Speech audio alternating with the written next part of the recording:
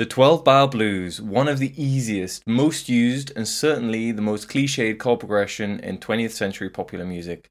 Everyone uses it at least a little bit. Some people pretty much use nothing else. Yes, I'm looking at you, Chuck Berry, and Status Quo. Whatever you want. So let's take a little look at this form and the way it's used in a range of songs and styles. We'll explore a few ways of making it more interesting than just 1, 4, 1, 5, 4, 1 chords on repeat. And importantly, we'll look at it more as a basis for songwriting than just playing the blues. So I'm not going to talk about the obvious masters of the form like Stevie Ray Vaughan, Robert Cray, or Derek Trucks.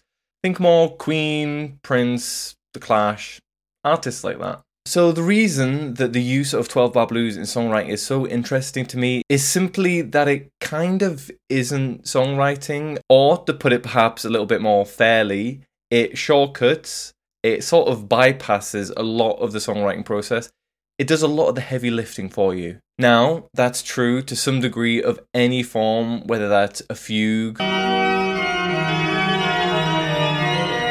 or the super common verse, chorus, bridge, pop song format, or even the famous 4 chords. But it's more true of 12-bar blues than anything else that I can think of. So firstly, the progression itself is, if taken strictly, a bit of a straitjacket. We stay on the 1 chord for 4 bars, then the 4 chord, then back to the 1, then the 5 chord, 4, 1, back to the beginning, and then around and around and around for like 3 or 4 minutes. Even if we think about the most common variations, for example, putting the 4 chord a little earlier on in the progression, ending on the dominant chord, we can add some chromatic passing chords or do a little 2-5-1 or even a 6-2-5-1 as you'll occasionally hear. You can throw in some diminished chords. It all kind of ultimately sounds the same, particularly to the average listener. And it's not just a harmonic shortcut that 12-bar blues gives us, but melodic, which is kind of obvious given that it goes in hand with the chords, and lyrical and tonal shortcuts are offered by the form. After all, we so strongly associate these basic harmonic movements with specific cultural references that there's a natural set of lyrics that songwriters reach for when they use the 12-bar blues progression. So we have I woke up this morning. I woke up this morning. This morning I woke up this morning. I woke up this morning. My baby left me. My baby has left me. My baby left me. That sort of thing. Given how ingrained these tropes are to the form, it's unsurprisingly one of the easiest to spoof. Weird Al, for example, goes straight for the I woke up this morning joke in this tune. I woke up this morning, then I went back to bed. And we even see a little joke at the blues expense in the American version of The Office.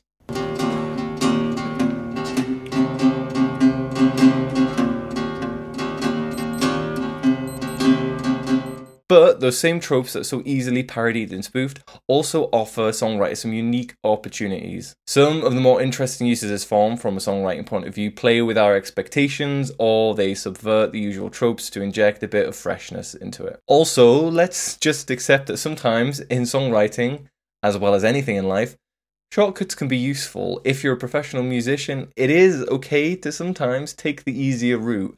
That's what shortcuts are for. Shortcuts to what, you ask? Mushrooms! No, not that, but there's something. Let's find out. So in this video, we're going to go through a bunch of songs and look at those which really are just straightforward, obvious and undisguised 12-bar blues, moving to variations on the famous progression, through some songs that play with the form a little more, and even some songs that aren't really 12-bar blues at all, but clearly still owe a lot to it. We're talking in pretty broad terms here, so I feel justified in blurring the definition for my own purposes. They're all just variation on the same general idea, so yeah. Also, it's my channel, and I'll do what I want. So let's start, not quite at the very beginning, but the early 20th century. We'll start with Robert Johnson, arguably the most famous early blues artist today. Johnson's songs have proved the most enduring of the pre-war era. 2, in particular, are still very well known today, at least among rock and blues fans. At least among rock and blues fans. First is Crossroads, most famously covered by the band Cream, but also there's some really great versions by Free. I love their versions, some great guitar solos. Ry Cooder and John Mayer. These subsequent artists are actually covering Cream's version of it, and they lean heavily on Eric Clapton's riff, but that's fine. I went to the crossroads, fell down on my knees. I went down to the crossroads, tried to make it right. I went down to the crossroads, fell down on my knees. When I'm standing at the crossroads, I'm trying to flag a ride. I went down to the crossroads, fell down on my knees. The song is one of the primary foundations of the Robert Johnson myth, and in turn, therefore, one of the founding myths of blues and rock music. This is the myth that Robert Johnson sold his soul at a crossroads to the devil in return for some righteous chops. These chops are too righteous. Weirdly, the song doesn't actually mention the devil at all, but a few other Robert Johnson songs do, and Crossroads themselves have a very, very long and remarkably global history of association with the devil and ghosts and all sorts of wrong, weird, and spooky stuff. So I guess it felt natural to link Johnson and his playing with a Faustian deal with Satan. The song itself is really just a story about trying to hitchhike and failing to flag a ride, at least on the surface. Like all great art, there are a range of interpretations of this song, from relationship troubles to feelings of existential angst, all the way to social commentary and protest against a deeply racist South. Either way, the myth of Robert Johnson and his deal with the devil is a timeless one, and this myth dominates his reputation and his fame today. He's not quite the founding member of the 27 Club, but he's pretty close, and he's referenced either directly or indirectly in both the 80s film Crossroads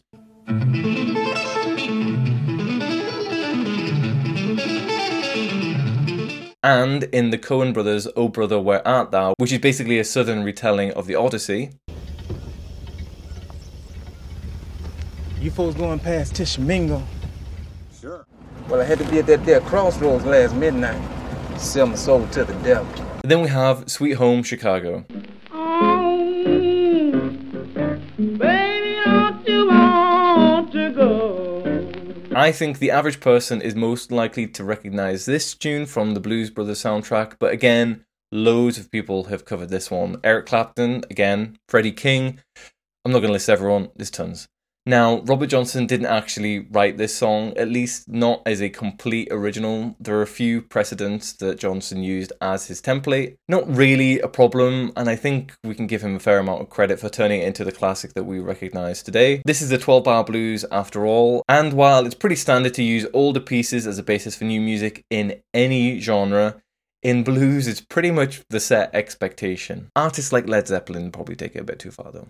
Anyway, songs like Crossroad Blues and Sweet Home Chicago really make up the fundamental DNA of blues music. Robert Johnson wasn't the first or the only pre-war blues musician, of course, but he's ended up occupying a unique space and afforded a mythic status above any of his contemporaries. Accurately or not, he's often seen as exemplifying the more serious, kind of deep side of the blues. So let's skip forward a few decades to Chuck Berry, who quite obviously wrote and performed music on the more whimsical side. Beautiful, beautiful. Chuck's use of 12-bar blues form was arguably the single most influential on mainstream pop, and what makes his songwriting so great isn't, let's say, the non-existent melodic or harmonic sophistication. And it's not like Chuck Berry had much in the way of atmospheric or tonal range either, given that virtually every song sounds the same, and his guitar style, which again was pretty much always the same, influential as it was pretty much 90% ripped off of T-Bone Walker anyway.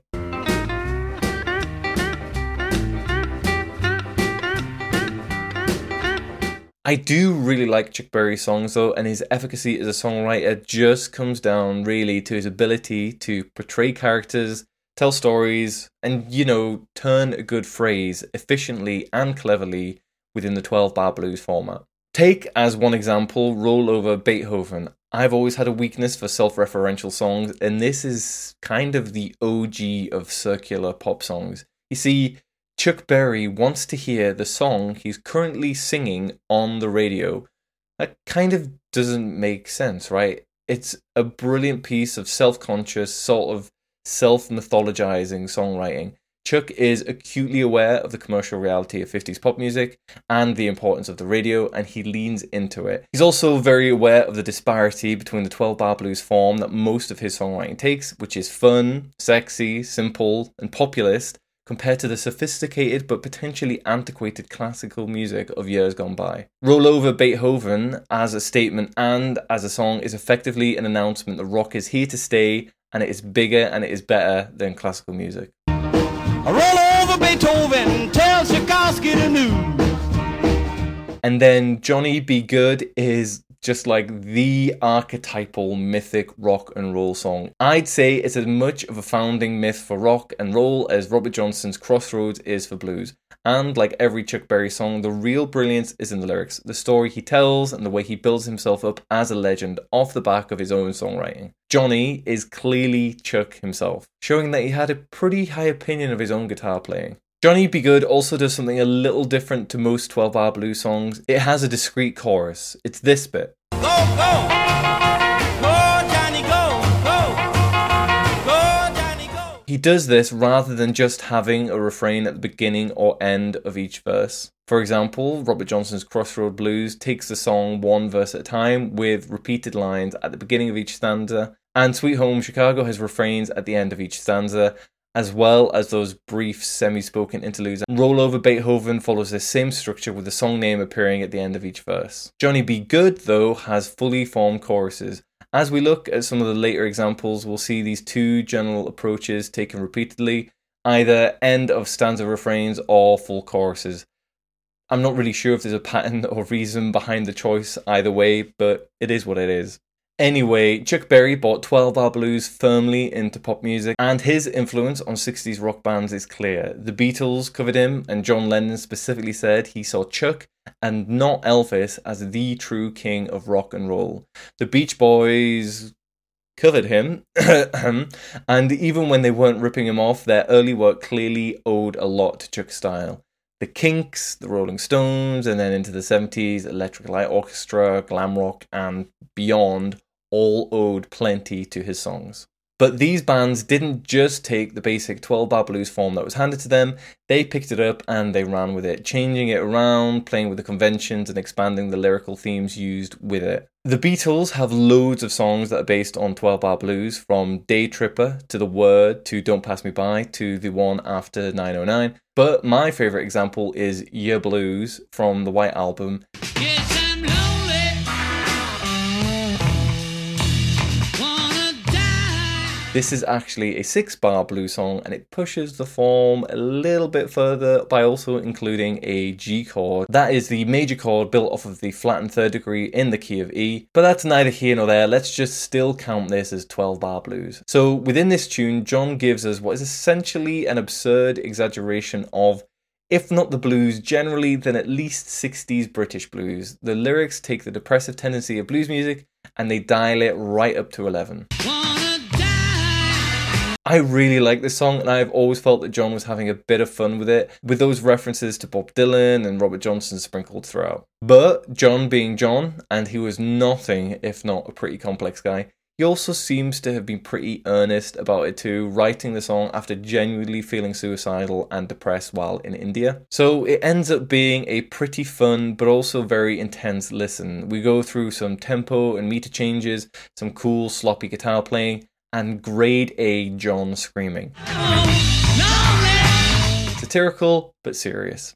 Classic John. The Beatles, being consummate songwriters, were never going to approach the blues in the way that their contemporaries, like, say, Cream, did. None of the Beatles were really blues guys in a pure way, nor were they really confident soloists to the extent that Eric Clapton was. So why compete directly with him on that playing field? So instead of primarily being a vehicle for some cool guitar playing, although I do think the guitar playing is pretty cool on the track, it ends up being just a great piece of songwriting, and it's about the tune as a whole. On to the Beach Boys. Outside of the obvious early Chuck Berry inspired hits, they don't have many straightforward 12-bar blues tunes. Two great examples though, where the Beach Boys go pretty much full 12-bar blues, are Don't Back Down from All Summer Long and Bugged at My Old Man from Summer Days and Summer Nights. Because this is Brian Wilson we're talking about, both have something at least a bit weird going on. Don't Back Down is clearly the less weird song. It's very much in the vein of their famous early surfer hits, and it's pretty trite, lyrically speaking. The girls dig the way the guys get all wiped out. With their feet in the air, you can hear them shout. I mean, I do like the song, it's fun, but it's a bit silly. Not that there's anything wrong with that. We get some slight musical weirdness from the half-step modulations into each chorus, and then the half-step modulations back down into the verses.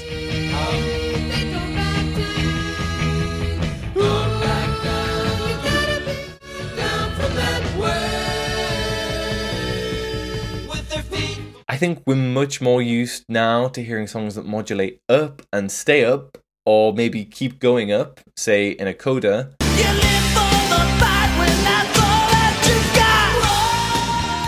But the move up and back down again is relatively common in these early Beach Boys tunes and can be heard elsewhere, like on Derek and the Dominos' classic blues rock tune, Layla. So Don't Back Down is basically a cool little song then. As I said, I like it. Not sure if I love it, but that's fine. I'm Bugged at My Old Man though.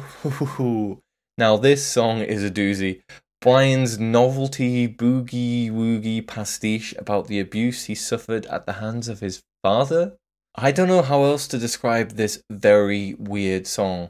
The bridge veers away from 12-bar blues a little, but the verses stick right to the form, and alongside Brian's ridiculous falsetto, I wish I could see outside. His brother's creepy harmonies, Gosh, it's dark. his choppy piano playing, his not quite right Elvis impression, But he jerked my phone right out of the wall. and those lyrics about parental abuse. They gave me some breadcrumbs and a little glass of water. Kind of no wonder that Brian didn't want to be credited on the album sleeve. But then he was happy recording and releasing the song, and he clearly knew that everyone would realise it was him that was singing. It's all very weird. What else can you expect from Brian Wilson though, right? But honestly, I do think the song is a keeper. It's certainly, and I know I'm repeating myself here, very weird, but it's also emotionally raw, and it fits right in with the typical blues tropes of, you know, suffering and feeling crap. It just so happens that in this semi-parodic goofball song, it's the suffering of a rich white Californian pop star, and his troubles sound comparatively trivial in the grand scheme of things. I wish I could do some homework, but I got suspended from school. That isn't to say it's any less authentic or real or believable or whatever. After all, Murray, the Wilson family patriarch and one-time manager of the Beach Boys, was by all accounts a truly odious man, and the silliness of the tune disguises some real trauma. So listen, syncopate a little. What are the words? Sing it. Since you put me down, I've been out doing it in my head. Show him how to do it just once, Let Dan. me He'll sing do it. it. Let me hear. Sing it. Sing it. Since you put me down. No. Since you put me down, boo-dee-dee-ba-ba-dee-dee-ba-dee-da. Go on. Go. Brian, I'm a genius too. Let's go, huh? 1, 2, 3. Like John Lennon then, Brian's use of a cliched form breathes fresh air into it. At the very least, whatever you think of the song, you have to concede that it sounds like nothing else. So by the time we get to the late 60s, 12-bar blues was more than mainstream. It was everywhere. Everyone was using it in rock, pop, jazz, folk, psychedelic music, everything. It almost seems like you could record any old 12-bar blues tune throughout the 60s and early 70s and probably get a hit. Everything from Green Onions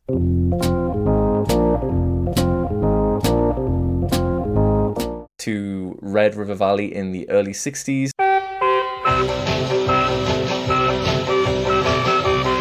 through to Dueling Banjos in the 70s, which is almost our famous blues progression.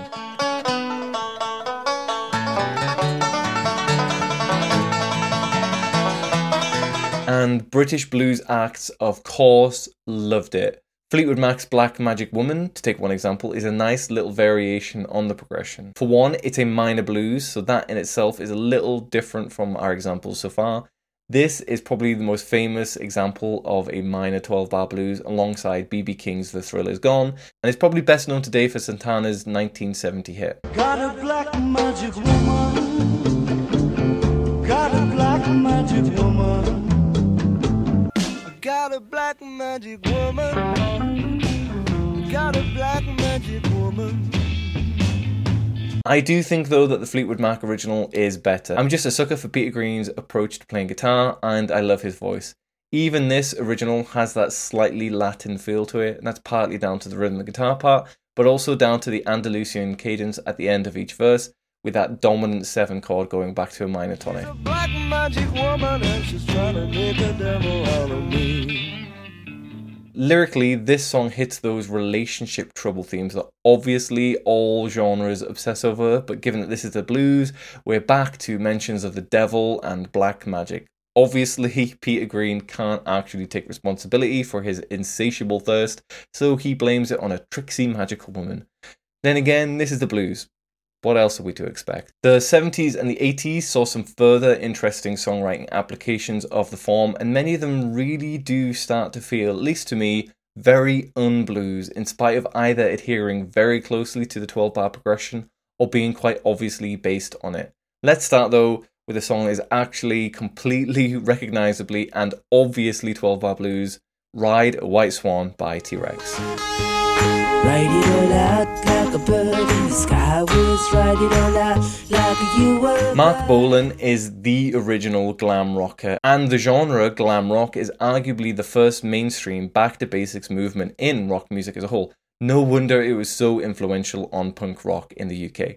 And this song exemplifies that attitude. It's almost got washboard and jug band vibes to it. It's super sparse, straightforward, and simple. But it's also a sort of neo-pagan hippie tune about, I don't know, like hippie crap, I guess. I always thought there was something uniquely enchanting about Mark Bolan's almost gleeful, blatant, low-effort songwriting. It's like he knows he's all show, but you know it too. And he knows you know, and you know he knows. All he really is, at the end of the day, is Chuck Berry in Middle-earth, probably on acid, under a metric fuck ton of eyeliner and glitter. That's it. That's the formula. Okay, so there's also occasional Bob Dylan-esque wordplay and some other stuff, but it's sidelined by the whole boogie-woogie trashy Hobbit bit. And Ride a White Swan, in spite of sounding like a million different blues tunes, ends up sounding completely unique and one of a kind. I don't know how many other Wiccan blues songs are out there, and whether it's just down to Mark's charm or his nonsense poetry, his music, for me at least, just works. Joni Mitchell's song Harry's House / Centerpiece, though, is the opposite end of the simple, sophisticated spectrum to Ride a White Swan. Here, the 12-bar blues portion is actually just a small section of the entire tune, and with walking bass and meandering piano playing over a shuffle beat, this section acts as a nice little song within a song.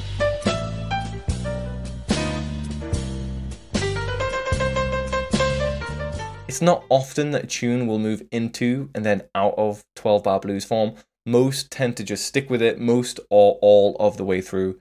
But this is Joni Mitchell we're talking about, right? She's pretty much the prog rock of songwriters. Okay, so let's cheat a little bit now and look at a song that isn't actually 12-bar blues, or at least for most of its duration. So this song is Pink Floyd's Money from Dark Side of the Moon. So the verse is just a sort of harmonically static riff in B minor in 7/8 timing. We all know it. And it's only actually the guitar solos that bring us purely into 12-bar blues territory. Like Joni Mitchell's tune I just mentioned then, we move to and from the 12-bar blues form. Unlike Jodi's tune though, this song at least feels bluesy the entire time. The song is in swing feel, and the verse is basically just a wonky blues riff. Very typical for the genre, if not for the weird time signature. And the choruses, with their F sharp minor and E minor chords, introduce the 5 and 4 chords we might expect to hear in a 12-bar blues.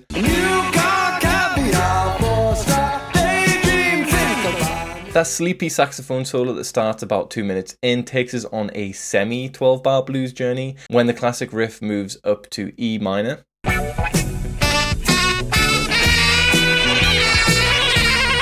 And then the guitar solo takes us both into 4/4 and we get some straightforward 12-bar blues. Hurrah!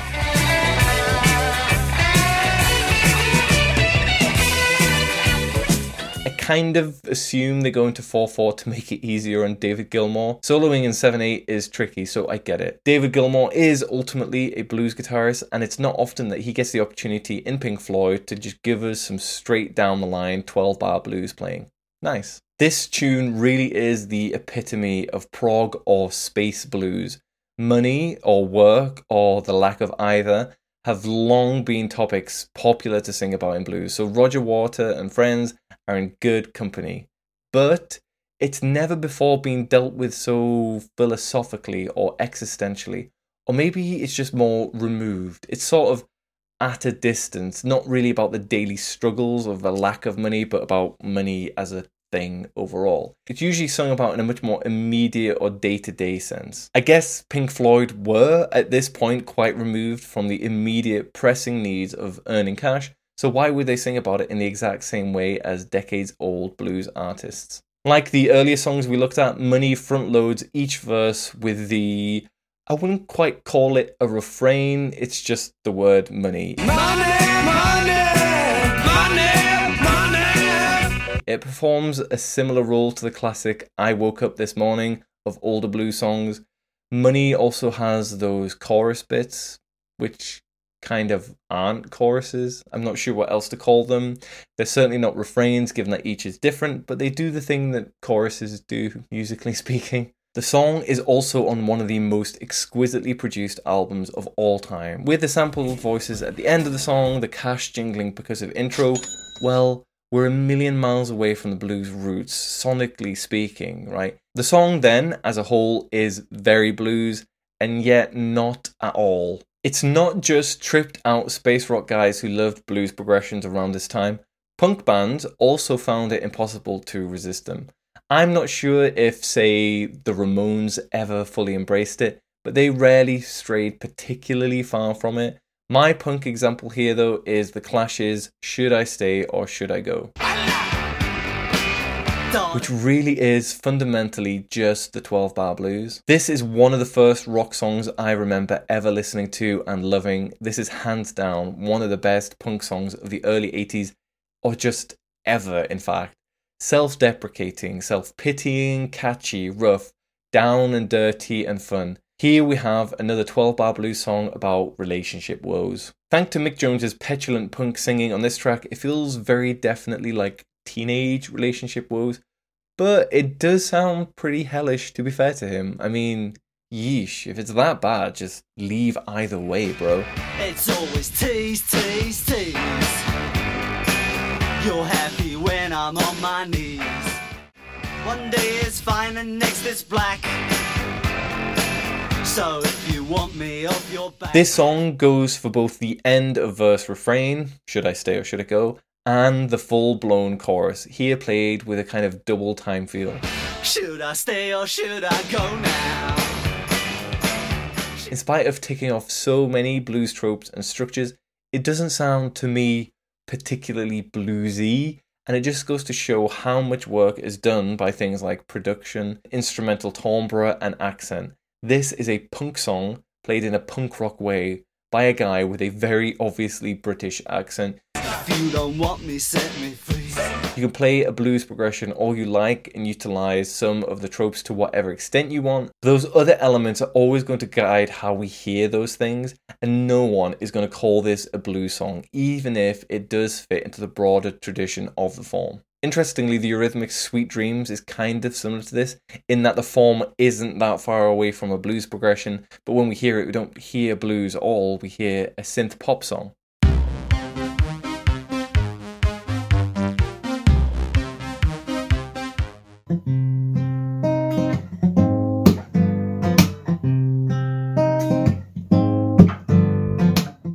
Anyway, finally wrapping up with some 80s examples. These take us even further away, sonically speaking, from the original blues sound and feel, while sticking pretty closely to the actual chord progression we all know and love. Prince gives the blues his sleazy electro sex funk treatment in 1986's Kiss, and in doing so makes it sound completely fresh.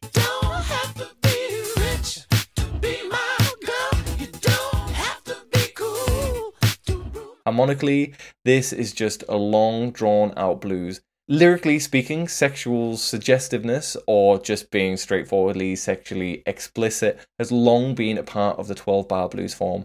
I mean, there's literally a genre known as dirty blues. I got something between my legs that'll make a dead man come. Oh, daddy. Sonically, though, it doesn't really sound blues at all, thanks to that 80s pop production. Electronic drums, mad falsetto, vocal gymnastics set to a funky beat. Kiss is the creation of an absolute madman, and we love it. I do wonder if he took maybe a little influence from Queen's own 12-bar blues mega hit from 2 years before, I Want to Break Free. I want to break free. Like Prince's song, this is pretty simple in its 12-bar blues form, though it does include a bridge that strays away from it a little, and it too ends up, to me at least, sounding very unbluesy thanks to the production and general 80s vibe. Where the two songs differ, though, is in the fact that Prince's is very obviously a sexy song, Queen's not so much. Let's put the video aside, which of course is very definitely sexy.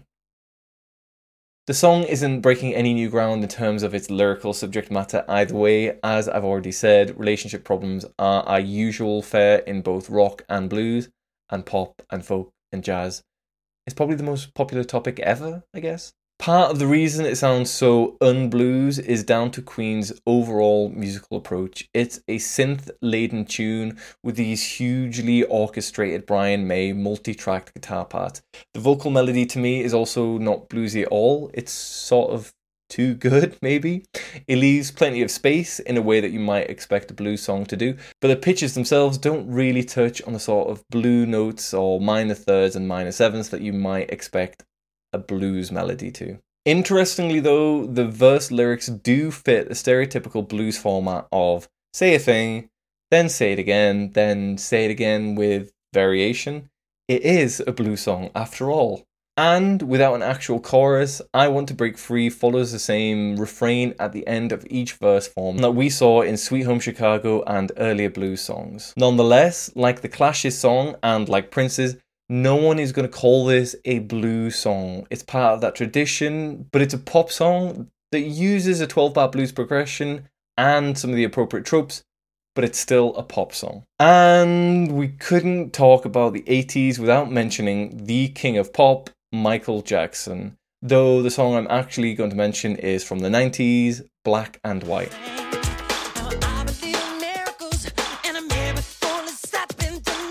Again, this doesn't sound to me like the blues at all. It's just a perfect slice of funk pop, and in spite of the verses sticking closely to the 12-bar progression, clearly is not blues. Still, like the last few songs, it does work with some of those lyrical themes that we see in blues tunes, and it shares some of the lyrical similarities with them. The song is about racial inequality, a long favourite topic of blues songs. Back, for example, to Robert Johnson's Crossroads. As I briefly pointed out earlier, one of the interpretations of this song sees the line about the rising sun going down. The sun's going down, boy. Sun's gonna catch me. As a reference to sundown towns in the Deep South. These were all white areas that excluded black and basically any non-white Americans through discriminatory laws or just through straightforward violence.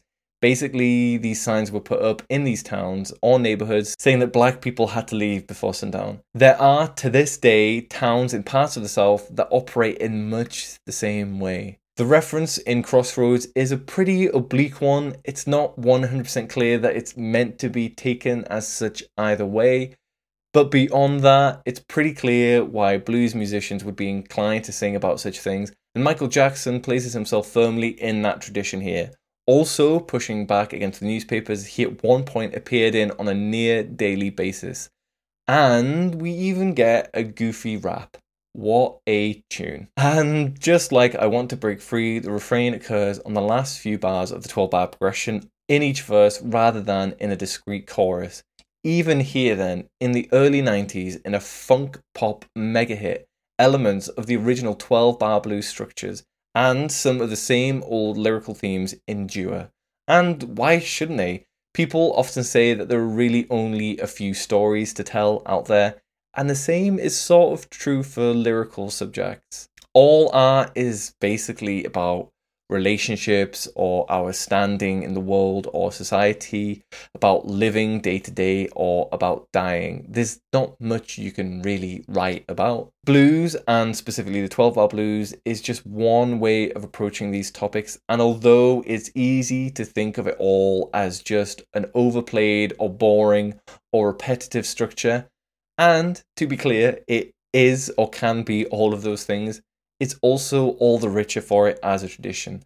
Writing a song using this chord progression is a shortcut to the ways that other people have written about them. It's not a shortcut to mushrooms, after all then, unless you're into playing psychedelic blues, in which case it's kind of all the same. Now, I'm sure I've left out some obvious choices, so why don't you leave a comment below telling me some of your favourite examples of great songwriting within the 12-bar blues or 12-bar blues adjacent format. I'm also curious about more recent examples. Off the top of my head, I can't think of any hits from the last, say, 20 years that use the 12-bar blues progression. If you do have any suggestions, leave a comment below. Cheers. Thanks for watching. Please like and subscribe if you like my content.